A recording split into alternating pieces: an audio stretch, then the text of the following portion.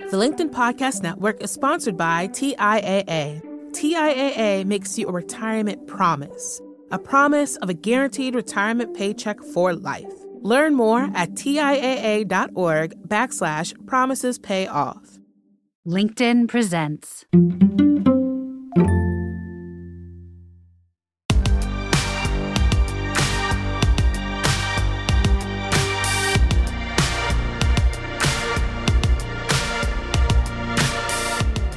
Hello and welcome to the Big Technology Podcast, a show for cool-headed, nuanced conversation of the tech world and beyond. And before we introduce our guest today, I just want to say that we are trying to get some more ratings on both Apple Podcasts and Spotify. These ratings really help. They make sure that the podcast is seen by more people, which then enables us to get better guests, and guests like our guest today, Professor Anna Lembke. So if you have a moment and you want to hit that 5-star on Apple or Spotify, you want to get a quick dopamine hit, feel good about it. We're about to talk about that. I just encourage you to go do that. And I can't even express how grateful we would be here at Big Technology Podcast if you make that happen.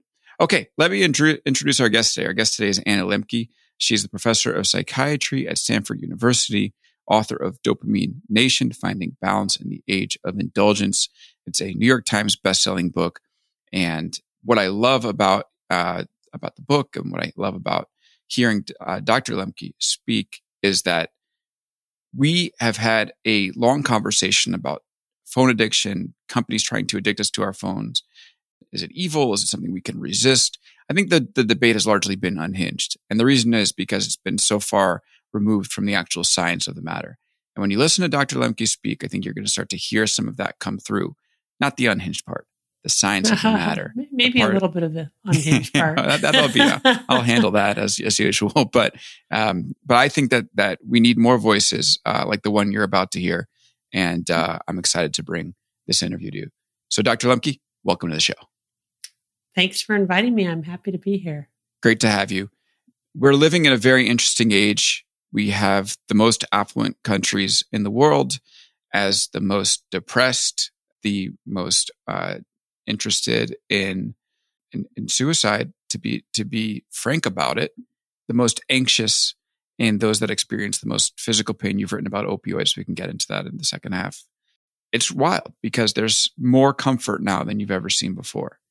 So I think we should start simply by hearing from your point of view, the point of view of someone who works with patients in psychiatry, someone who knows the science.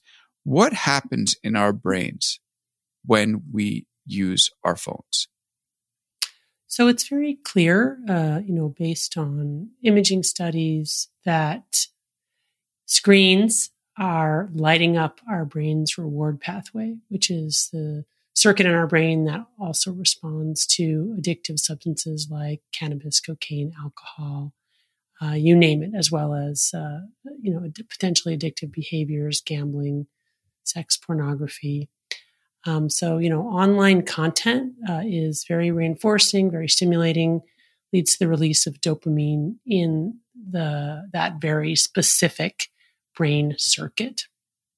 And so I think it's very interesting that you point out all these other vices in the beginning.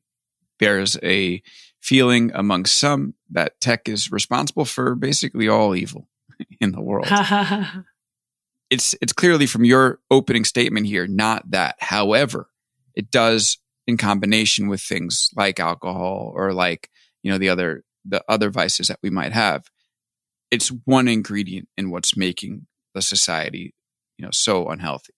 And so I think we're going to cover all of it, but we should get into exactly, what happens with tech as an ingredient. And then we can sort of expand a little bit. So let's talk a little bit about our relationship with dopamine and how we get dopamine from the apps that we use on our phone, from messages that we use on our phone, and where that might be leading to some unhealthy situations. Okay, first let's back up a little bit. It's interesting that you use the word vices. It's kind of moralizing language about ingesting, certain types of substances or engaging in certain behaviors. on the one hand, I get that. On the other hand, I think a lot of people are probably react negatively to that kind of moralizing language, because in a way, these are all just behaviors, right? Drinking alcohol, it's really just a behavior. Going online and betting on a sporting event, it's just a behavior. And I think we're likely to make more progress if we just conceptualize those behaviors as behaviors and recognize that for some people who come with an innate vulnerability, to the problem of compulsive overuse, and who happen to find their lock and key, right? So that specific sort of, let's say, I'll just call it a drug, right? For just kind of keep it down to a catch-all term for all kinds of substances or behaviors that are reinforcing and that we have the potential to get addicted to. There's a lot of inter-individual variability. So what may be reinforcing for me is not necessarily reinforcing for you, and vice versa. But I think one of the ways to maybe move the conversation forward is to just, recognize that these are all behaviors that people do, and that in moderation, they're not necessarily bad and possibly even good. But it's really, a matter really of degree, and whether or not that behavior then interferes with our ability to care for ourselves and others as kind of a sort of a starting point. Because the whole field, is moving toward, using phrases like people who use drugs as opposed to drug addicts, users, right? Or even, or addicts, or even people who are addicted, so people who use drugs. But the tech community still calls the people that use their products users. So we can talk about that. Yeah, right, right. So that kind of language, right? The users, we're all users, right? When it comes to technology and digital stuff. So, just like most people who use alcohol don't get addicted to alcohol. In truth, most people who use online content are not going to get, addicted according to our clinical criteria, which, by the way, are just criteria. We don't have a blood test or a brain scan for any of that. It's based on what we call phenomenology, or patterns of behavior over time that meet certain criteria. Anyway, sorry to interject that, but I thought that might be worthwhile. Yeah, I think it is. And just to just to talk about this word vice, I feel like it's worth spending a moment on. Yeah, you're right. I agree. There's definitely like a moralizing element to it. There's also, I think, one of the things that I've heard in the past is that everyone kind of needs one. People need outlets, and it doesn't mean to the point of excess. But I've never looked at a vice as something that is, a moral failing, because I do believe that life is stressful enough.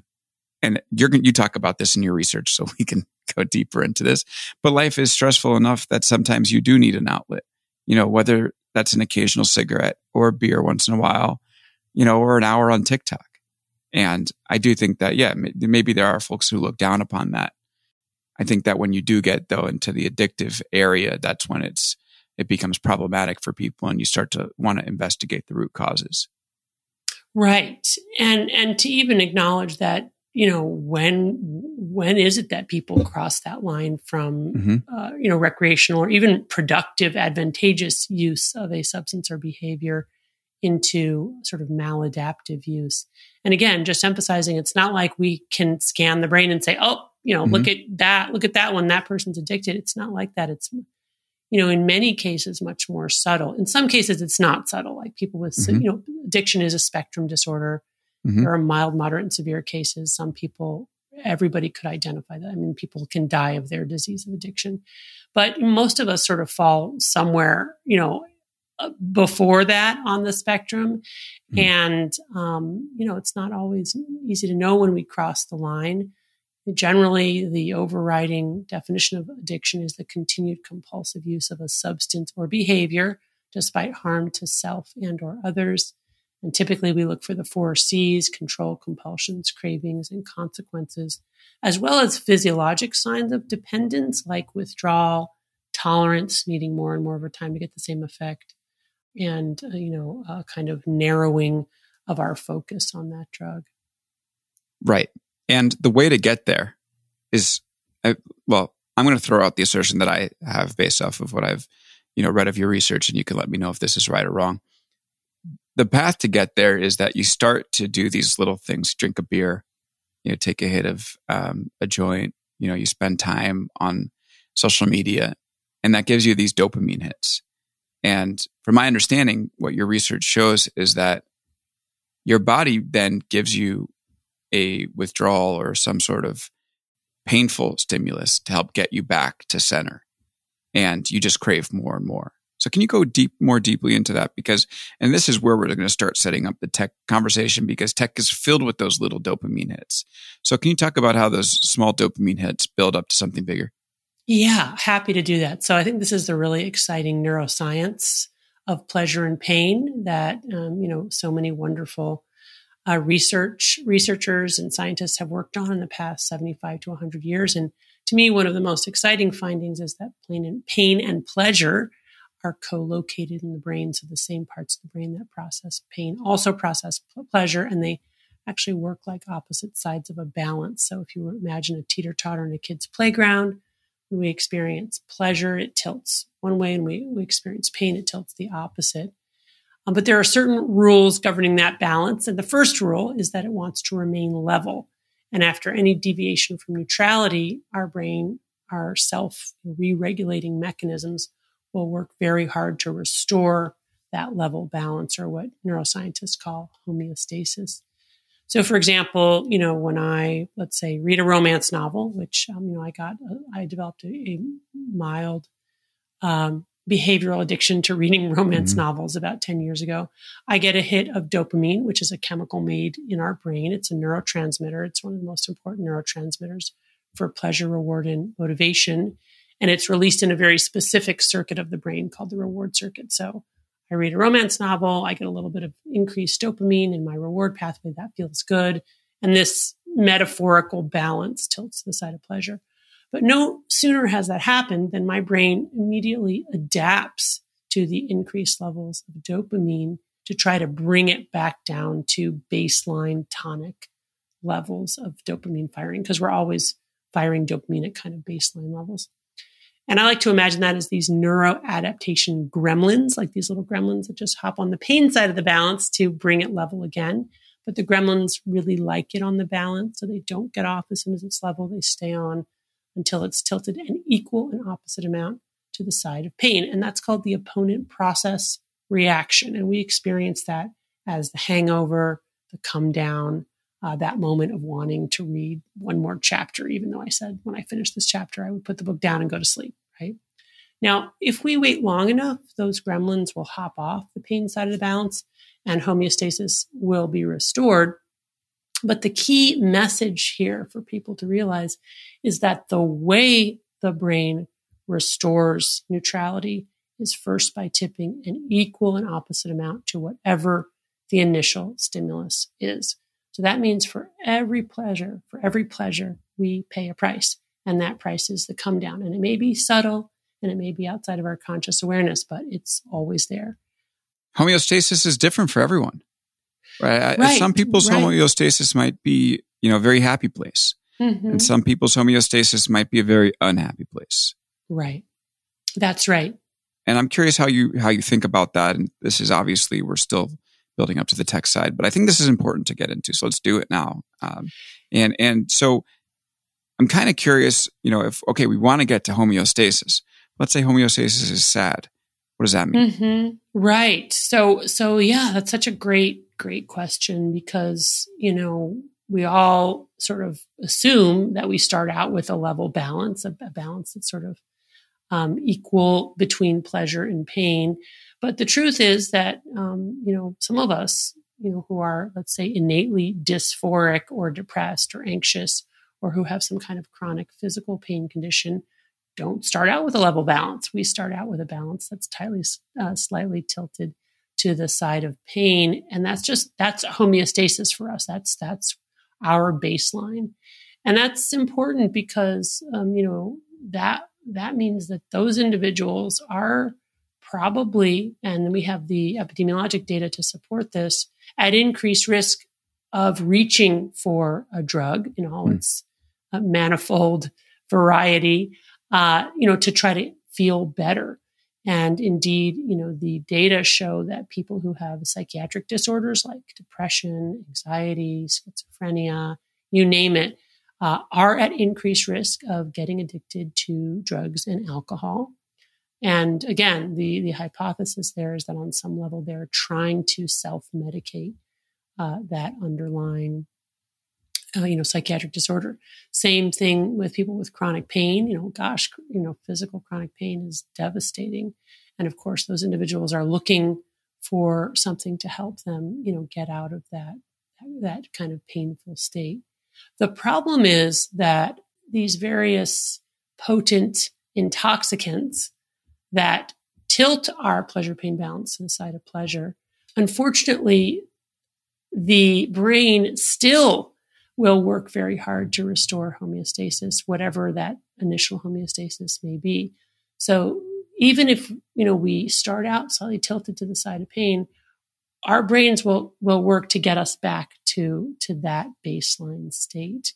And the problem of addiction comes out of repeatedly exposing our brains to reinforcing substances and behaviors, ultimately accumulating more and more of these neuroadaptation gremlins on the pain side of the balance, such that that initial response to pleasure gets weaker and shorter, but that after response to pain gets stronger and longer, so that no matter where we start out with repeated exposure to reinforcing drugs and behaviors, we end up in this dopamine deficit state or tilted to the side of pain, even below whatever our initial pain state might have been. You can alter your homeostasis then. Right. You could exactly. start out as a happy person, but if you go too hardcore on dopamine inducing activities, perhaps your baseline then becomes more sad because you have all these pain gremlins that are saying, I shouldn't be here. Yeah, that's exactly right. And, we see this clinically all the time. I have patients who come in, they say, I'm depressed, I'm anxious, I can't sleep, I can't pay attention, and then I discover in the process of my clinical exam that they're smoking pot all day or playing video games all day or on social media all day.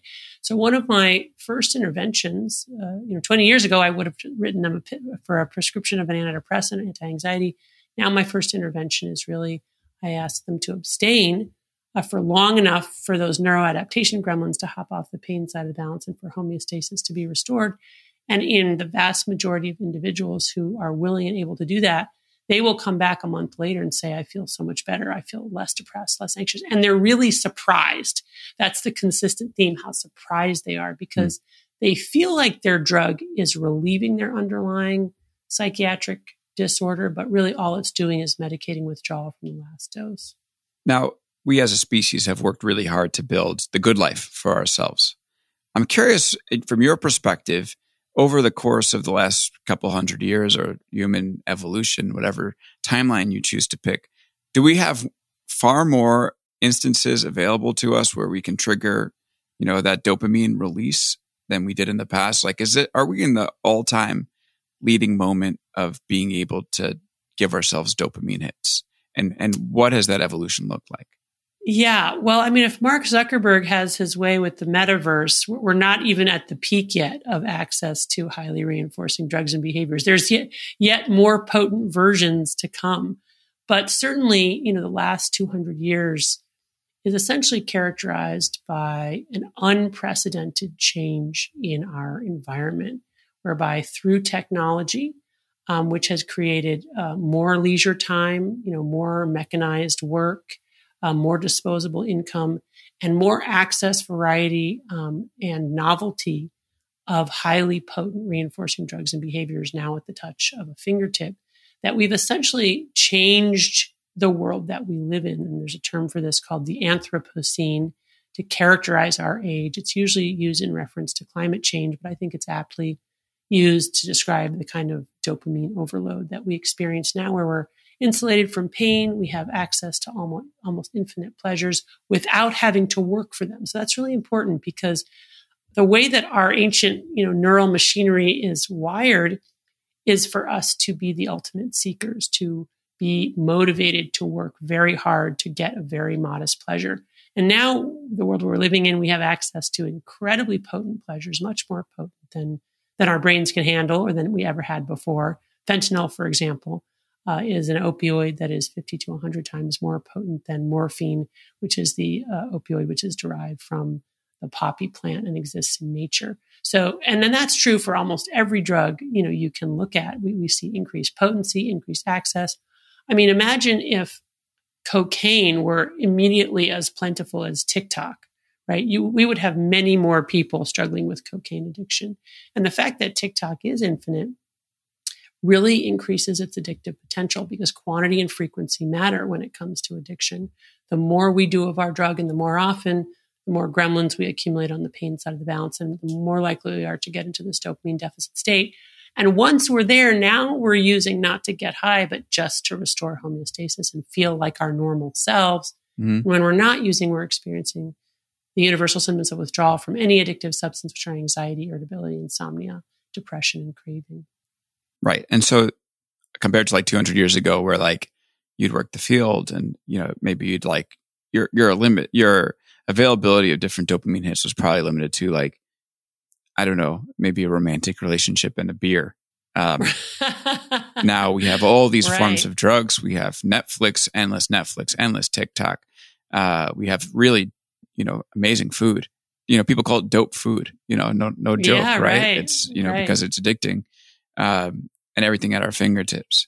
I think, right. Yep, I agree. And the thing is that, people have always used intoxicants. Mm-hmm. And since the beginning of recorded human history, there have always been a subset of people who have not been able to use in moderation, people we would consider to, have the disease of addiction.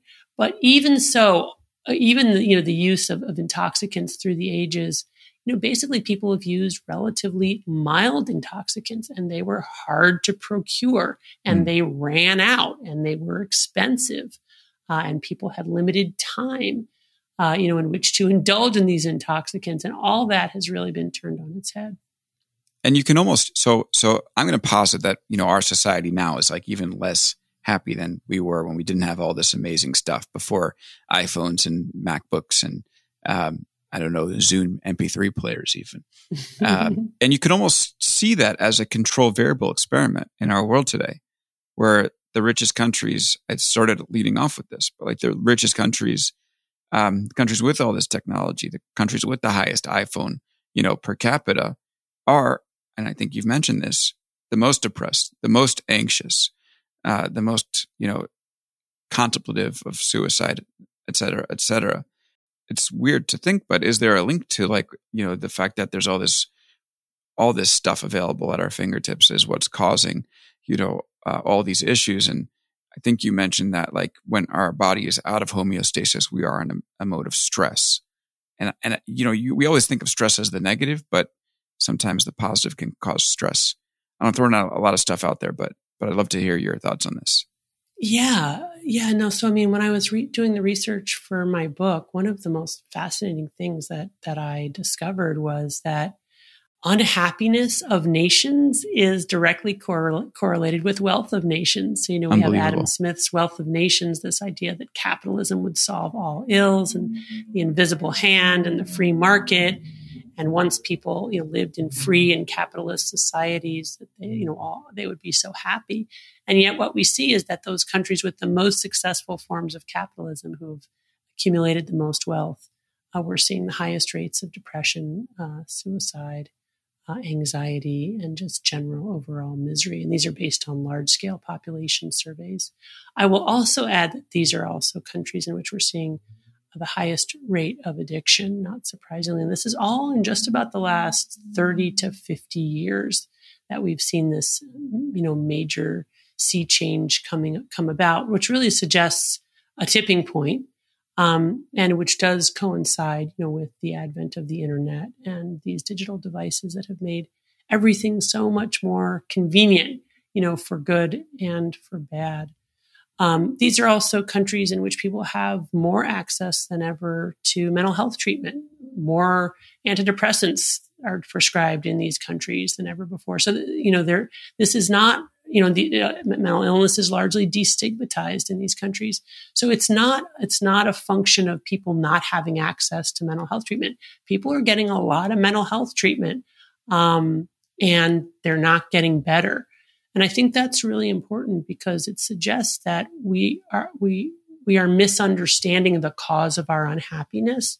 We are conceptualizing it as due to a mental illness, when what I would suggest is that it is due to a mismatch between a healthy but very old brain system and a world that is unlike, the world that we were evolved to live in. And this is essentially the source of our problem. Pretty amazing. So we build this wealth to, effectively buy a good life. People go to war over it, et cetera, et cetera.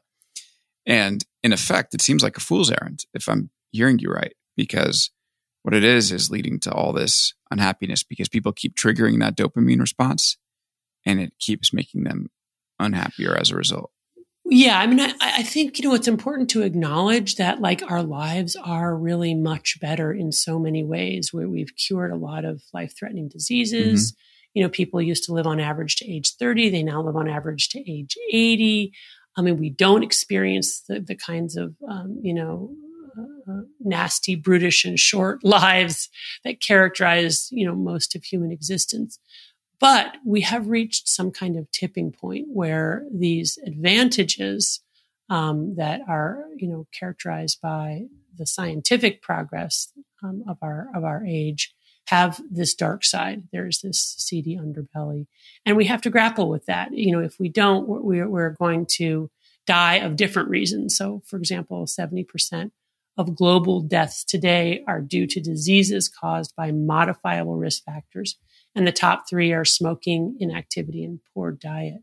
So in other words, we're now at a place where we are starting to die more often of diseases related to compulsive overconsumption and addiction than diseases related to, let's say what historically have been the cause of death for most of, human existence, things like infectious diseases and cancers. Yeah. And I don't know if I'm allowed to tell this joke, but whatever, I'll do it because I think it was so perceptive that, Louis C.K. before he had his whole situation did this bit that everything is amazing and no one's happy. And he's talking about how someone's throwing a fit on an airplane because he can't connect to Wi-Fi. And he's like, you are on a steel tube, flying at incredible speeds, taking you to your destination and you're going to land and you're mad about the Wi-Fi. And we never really understood why, but I think the science really goes a long way towards explaining what's happening. Right. Like that pleasure-pain balance and the hedonic set point, and the fact that if we constantly press on the pleasure side of the balance, our brains are trying to accommodate that and will recalibrate to the side of pain until we get to this point where we need a whole lot of pleasure to feel anything at all that's pleasurable. And even the merest pain is painful.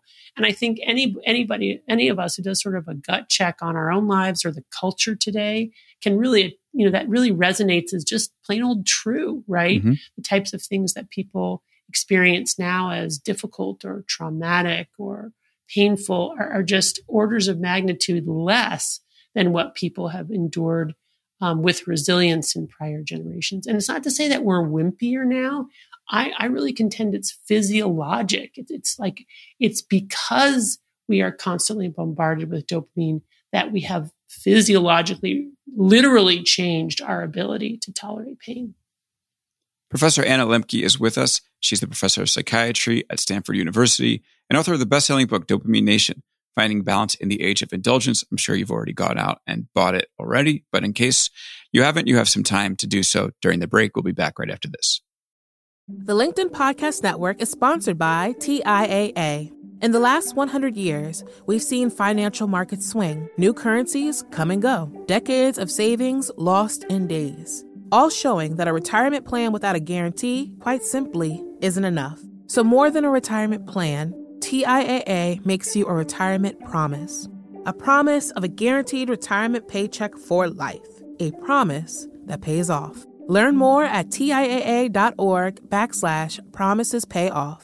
From LinkedIn News, I'm Leah Smart, host of Everyday Better, an award-winning weekly podcast dedicated to personal development. Whether you're looking for ways to shift your mindset or seeking more fulfillment in your life, we've got you covered. You can build internal resources. That's what the study of psychology is about, building internal resources. Turning towards is one of the most important elements of successful relationships, no matter what kind of relationship it is. The thing that underpins all of this productivity stuff is finding a way to make the journey itself enjoyable. The journey is the destination. The beauty of uncertainty is infinite possibility.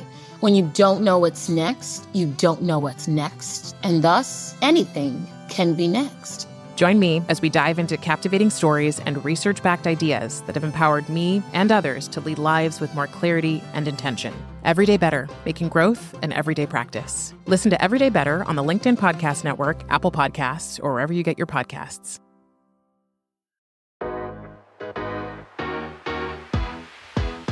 And we're back here with Professor Anna Lembke, professor of psychiatry at Stanford University, author of Dopamine Nation, Finding Balance in the Age of Indulgence. Well, why don't we talk about tech? Because we've spent the whole first half setting the stage. No regrets about that. It's August. You're probably hanging out, having time to, hear a little bit more about how your brain works. Now we're going to get into some of the industry stuff. It seems to me, Professor, that we talk about different ways to get dopamine hits. Maybe watching a nice movie via a DVD, was that 15 years ago. But now we have the iPhone or an Android phone in our hands, or maybe a Windows phone if you're still in a bunker somewhere in Redmond, anyway, in Seattle. And so how has the introduction of the phone changed the amount of dopamine that we've introduced into our daily lives? Is it like the exponential, force multiplier that's sent all this stuff into overdrive and really hit us with a shock to our systems? And before you answer, I just want to point out, I love talking about it through this lens, A, because I think it's right, and B, because it actually comes to show you that this is not, an evil plot by the tech industry to hijack our brains. And it's just kind of how the thing works. It's not like we're, being taken over. It's just like, okay, we have this at our access, and it's naturally addictive. It's not designed in an addictive way, even though there might be some game, theory that goes on in Silicon Valley development houses, but they almost don't have to work that hard because our brains are doing it for us anyway. Well, I would say it's a combination. I mean, these things are intentionally made to be addictive, but, so is every product, right? That is made. That's the point. People want to make it so that we will buy more of it, consume more of it, and come back again. But there is something, I think there is something invidious about the digital products that we didn't anticipate. Mm-hmm. The extent to which we are compulsively engaged with our smartphones is really impressive. I mean, it's astonishing. I have interacted with many, many teens for whom even the thought of putting their phone away for 24 hours is enough to incite a panic attack. That's really spectacular. It's not something I think that anybody would have predicted in 2001 when the first smartphones came out. In my clinical practice, after the advent of the smartphone, for the first time, I started seeing more and more people come in wanting help for behavioral addictions to things like online pornography and online gambling. And these were primarily middle-aged men who had gambled or used pornography, in a manageable way through most of their lives. But then once they got, the internet and the smartphone in particular, just found they were no longer able to control their use, and their use was out of control and with really significant consequences. So, although that's not a large N, mm-hmm. That's just my clinical practice. It certainly stood out, and it allowed me to sort of be on the front lines of observing very early on the potential dark side for some vulnerable individuals in particular, the nature of this sort of 24/7 access to this digital content. And hence I've likened, the smartphone to the hypodermic syringe. The hypodermic syringe was invented in the 1850s. It was the first way to administer fluid and chemicals right into our bloodstream. Morphine, which was available in the early 1800s and then quickly led to severe morphine addiction, by the middle of the 1800s, 1850s. Interestingly, the hypodermic syringe was going to be the invention that solved the morphine addiction problem. The hypothesis was, well, if you inject morphine directly into the bloodstream, people won't get addicted. Obviously, that was a failure. But it was the advent of that technology that, really accelerated addiction to morphine. And today, of course, we all know that intravenous drug use is one of the most addictive ways to use drugs because they go right to the bloodstream. And I think the smartphone is like that, because we can take it anywhere we go, we have more access. And remember, quantity and frequency matter when it comes to the potential for developing addiction. If you recall this pleasure-pain balance and those gremlins, the gremlins will always hop on the pain side to counteract pleasure. But if we wait long enough in between, they'll hop off and that craving to reuse will pass and homeostasis will be restored. But if when the gremlins are already on the pain side of the balance, we reach for more and more and more of our drug, again, that is what gets us into this dopamine deficit state where we change our hedonic set point. And that's exactly, what's happening with digital content, where because we're mainlining it, we don't give our brains any opportunity to recover in between. And that, accelerates and puts us all at greater risk for addiction to digital drugs. Yeah. And so going back to the characterization of what Silicon Valley, I'm not making excuses for people who are trying to build addictive products, but it's almost a feature of the form where if you're in a world where you're using DVDs, okay, you put the DVD in, you got to go buy another one, maybe put another, you're going to sit there for an hour and a half. With a TikTok, you're looking at a minute video and then the next one and the next one. Right. I think the way, it's inherently more addictive. Yeah. When I think about, go ahead. I'm sorry, you go ahead. You finish. I was just going to say it's inherently more addictive because the videos are coming much more frequently. It's the nature of the form. Yes. Yes, it's the nature of the form. I think the key piece here when we think about the culpability of the corporations who make and profit from these digital drugs is to really analogize it to cigarette makers. I think early on, the cigarette makers were the first to know that their product was harmful, but they hid it for a very long time, and they also weren't willing to do anything about it. So I think that's an important analogy because I think it's accurate to analogize cigarettes to smartphones or to the digital content and admit that these are addictive products. They're legal addictive products, but we really do have to treat them as addictive products, which means that they shouldn't be marketed to children. There should be age restrictions. People should have warnings. They should be taxed and disincentivized, all of those kinds of barriers. We as individuals need to take responsibility for our choices and actions around our consumption. But when you're dealing with a highly addictive product that's aggressively marketed and pushed out there, it can't be left just up to the individual. Corporations, federal government, everybody needs to get on board with trying to help solve this problem. At least that's my opinion. Yeah. So from your perspective, it's companies, but it's almost like the companies would have to shut down in order to stop this. Like, yes, some of the reforms that you mentioned are common sense. However, it's still going to be Instagram. It's still going to be TikTok at the end of the day, even if you don't market this stuff to kids. And I don't think, is there a way, again, going back to this is the form, and maybe, I don't know. I'm not saying this to make excuse for the industry. Maybe this is what we need to do. Is there a way to then have this stuff and not create all these negative effects? Because at the end of the day, a feed of 1 minute videos tailored to your interests is a feed of 1 minute videos tailored to your interests. It's not romance novels. What do you mean? To me, it's not that different from romance novels. If your drug of choice is romance novels, and you'll get hooked on that. If it's 1 minute videos, you'll get hooked on that. You know what I mean? But the availability, so I would say, isn't the availability and the time that you can spend with romance novels very different from the availability and time that you can spend with tech apps? They're on your phone. Your phone's with you all the time.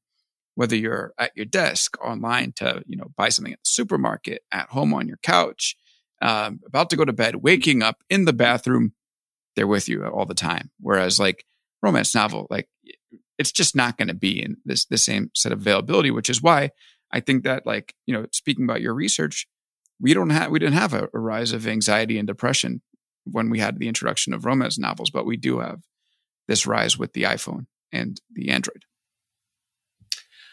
Well, as somebody who got addicted to romance novels, okay. primarily... I don't mean to minimize that, yeah. Yeah, primarily propelled by acquiring a Kindle, mm-hmm. And fueled by a romance novel industry, writing these novels according to a formula that they know will hook you. And the sheer volume of romance novels available today, including romance novels for free, sold on Amazon to get you hooked and keep you coming back, I really don't think there's a difference. Mm. I was at a point where I was reading romance novels at work between patients. You can read romance novels on your smartphone, right? So it's really a matter. To me, it's all the same. Mm-hmm. These are all what makes something addictive. It needs to release dopamine in the reward pathway. There's inter-individual variability. What releases dopamine in your brain may not release dopamine in mine, and vice versa. Mm-hmm. And then we have modern, supply chain and innovation and technology that allows for 4 things: increased quantity of our drugs, mm-hmm. increased potency of our drugs, increased novelty of drugs, meaning that there are drugs that didn't even exist before, and increased access to our drugs, meaning that we can access them 24/7, or really wherever we are. So quantity, potency, novelty, and access. Those things apply to almost any reinforcing drug and behavior. And I would contend that almost all human consumptive behaviors have become drugified in a modern capitalist society, and that there's really not a big distinction between TikTok, cocaine, and romance novels. The distinction is how ubiquitous are they? Are they legal? How socially normalized are they? And what is your particular drug of choice? Okay. Well, I hadn't thought about it that way, and I appreciate you bringing it to light. I appreciate that. My mind's changed. So I'm going to come back to the question of then what do you do about it? I mean, it's one thing, again, to like have kids, not market to kids, but there are a lot of, you mentioned middle-aged adults that were suffering a lot of the impacts here. I mean, here's a stat that I read that I wanted to bring up that, friendship declines and loneliness is clear across the board. I'm seeing that in men in particular, the people who have no close friends. In 1990, it was 3%. Now it's 15% of men. When people have one friend, 3% up to 6%. I mean, 2 friends, 8% up to 12%. So, what do you do? Yeah, I mean, what we often talk about how addiction breeds isolation, mm-hmm. and isolation in turn puts people at risk for addiction. So it's a vicious sort of 2-way cycle. And I think you're right to sort of question the voices or the chorus around saying, get rid of Facebook. Because if mm-hmm. we were to get rid of Facebook tomorrow, we would have 5 other social media companies rising up in its place. But that doesn't mean that we can let the corporations off the hook, right? Mm-hmm. I think this is a hard problem to solve. We don't mm-hmm. have the answer, but we need to start looking for it. We need to do that collectively as individuals, and also as school systems, and as governments, and as parents, and as corporations. I mean, it's interesting to look at, for example, what a country like China has done, where they have, set regulations, nationwide regulations that minors cannot play video games except for 2 days a week, 2 hours a day. And they have held the corporations responsible for creating software that limits minors having access, including using facial recognition software. Now, of course, teenagers and younger children even are going to figure out ways around that, but it's nonetheless an important message. And for most minors who use, it's going to be a deterrent. And for parents in China, I can only imagine they're ecstatic because they now collectively can say, when their kids are saying, well, I compare my kids or something, like, oh, you're not playing video games. All my friends are playing video games. I'm not going to have any friends if I can't go on and play video games. In China, kids can't say that. It's like, nope, nobody else is on, except for on Friday mm-hmm. and Saturday for 2 hours a day. So I think, we really do have to think of it a global sociological as well as a psychological and biochemical problem. And that these kinds of top-down measures as well as bottom-up measures are going to be really important, just like with climate change, right? I mean, we all need to drive less and not use plastic bags and plastic bottles and, do whatever we can on an individual basis. But that's not going to alone save our planet. We need the government to implement, regulations around gas emissions, around waste emissions, around cleaning up our waterways, et cetera. Right. Yeah. And I was going to ask about the individual responsibility because like the other side of this, so we have like two groups who talk about this. We both had them on. I've had both of them on the show. Tristan Harris, who talks about the company's responsibility. Nir Eyal talks about individual personal responsibility here. How much of this is on people to actually, I guess Nir's perspective is, as soon as you say people are addicted to technology, you're inherently insulting them and calling them weak. And everybody has the ability to unaddict themselves to these technologies. So we need to stop giving the company so much credit. So what's your perspective on that? Yeah, I mean, I know Nir Eyal's work. He and I actually debated this in an online forum called Pair-A-Graph, spelled P-A-I-R, like a pair too. And, we fundamentally disagree because basically I consider addiction to be a brain disease, at least in its severest form. And it's a brain disease that's characterized by loss of agency. It doesn't mean you have no agency, but it's very mitigated autonomy and agency. It's really an inability to choose what you want. And instead, you're really sucked into this black hole of compulsive overuse such that you can't stop even when you want to. And, I've spent 25 plus years treating patients with severe addiction. And trust me, they want to stop and they are not able to. And I think the same thing can happen with these, with this digital content. Most people, and this is an important point, just like most people who consume alcohol will not get addicted to alcohol, most people online are not going to develop the severe forms of addiction to online content. They're going to see themselves going down a rabbit hole and they're going to be able to kind of self-correct. But there is a subset of the population, which is probably going to be about 10% prevalence, because that's what it is for drugs and alcohol. And I'm not saying it's the same 10%. So that's the other interesting thing is that even people who are immune to addiction to drugs and alcohol, because of their chemical makeup, can get addicted to digital drugs, which means that we're extending, the risk overall in the population because we have these drugs that didn't exist before, which will appeal to certain brains that are otherwise, not vulnerable to the problem of addiction. But I have certainly seen tragic cases of people who were suicidal because of their online gambling, because of their online gaming, because of their online pornography use, because of their online social media use, depressed, anxious, addicted, suicidal, who were unable without help to stop. Yeah. And I think the amazing thing here is you don't even need to be, and by the way, I fall more on your side than on Nir's side. I appreciate what Nir's doing. I happen to think there are some flaws there. And if you're interested in a new listener, you can go check out my interview with him from sometime last year. But I just want to, ask about this because it's not just the addicts, right? It's the people who may never show up in your office for a session of therapy, but are just totally rocked by constant checking of Twitter, constant checking of Instagram, constant checking of email. Yeah. I mean, I feel like everyone, I'm part of a generation that grew up, as like the first group of users of Facebook. I know people who were like in the first couple dozen to log on. Everybody in this generation is messed up some way by these phones. You can't sit at dinner with most of them without having, about half of it taken over by phone checking. And when you look at what people are doing, it's nothing. Right. So it's not just the addictive part. That's the addict clinical. It's the sort of the middle. That's the sad part.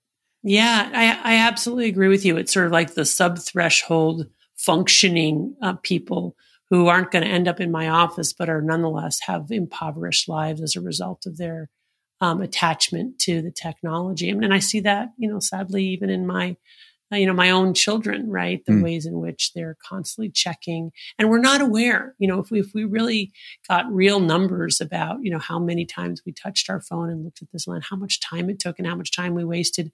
I mean, I think all of us would be shocked, to realize the ways in which that behavior is not productive, is making us less happy, is really interfering with our goals and values.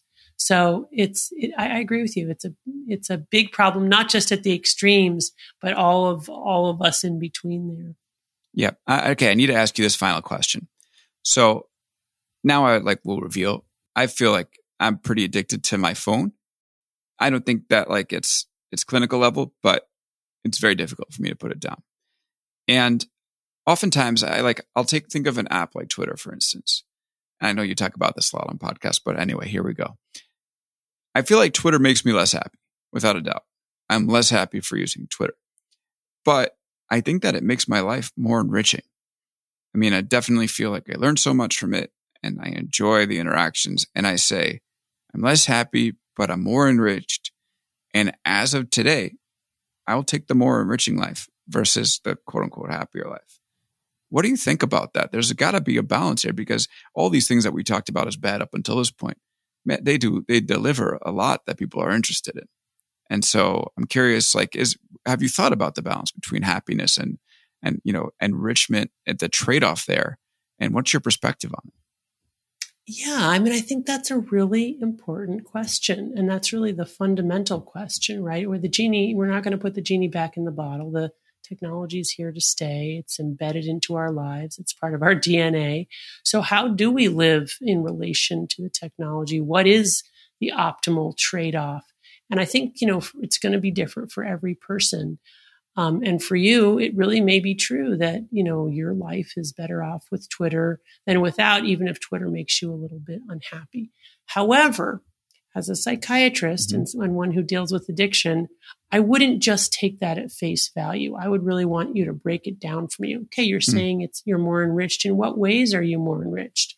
You're saying it adds to your life. Okay, in what ways does it detract from your life? Let's really look carefully at that. Can we talk to other people who know you, who might weigh in on ways in which your phone usage detracts from your life in ways you can't see? So one thing that's certainly true is when we're chasing dopamine, we can really become blind to cause and effect and not really see the adverse consequences, because those dopamine hits, and this is part of the loss of autonomy, they kind of strip our ability to be objective and truly aware of the true impact on our lives. So I would want to do talk to other people who know you well and see if they think that, your usage of your phone and Twitter is really enriching your lives.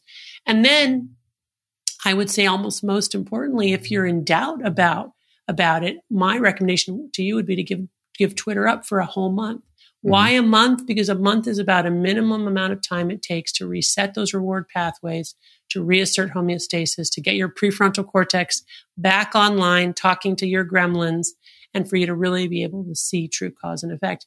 Because when I have my patients do that, often they'll come back 30 days later and they'll say, I don't even recognize that person who is on Twitter all the time. That just seems crazy to me now, but they can't see it when they're in it.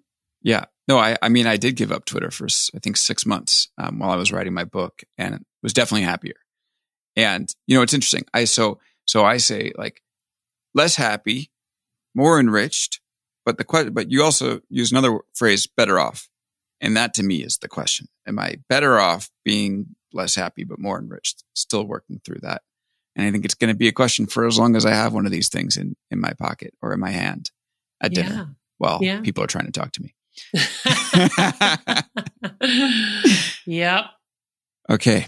Well, this has been such an amazing discussion. And Professor, I just want to say I appreciate you being here. I appreciate the work that you're doing. Again, I think it's bringing a level of science, level-headedness, and practical experience to the conversation that's been lacking up to date. So for those who don't have it yet, the book is Dopamine Nation, Finding Balance in the Age of Indulgence.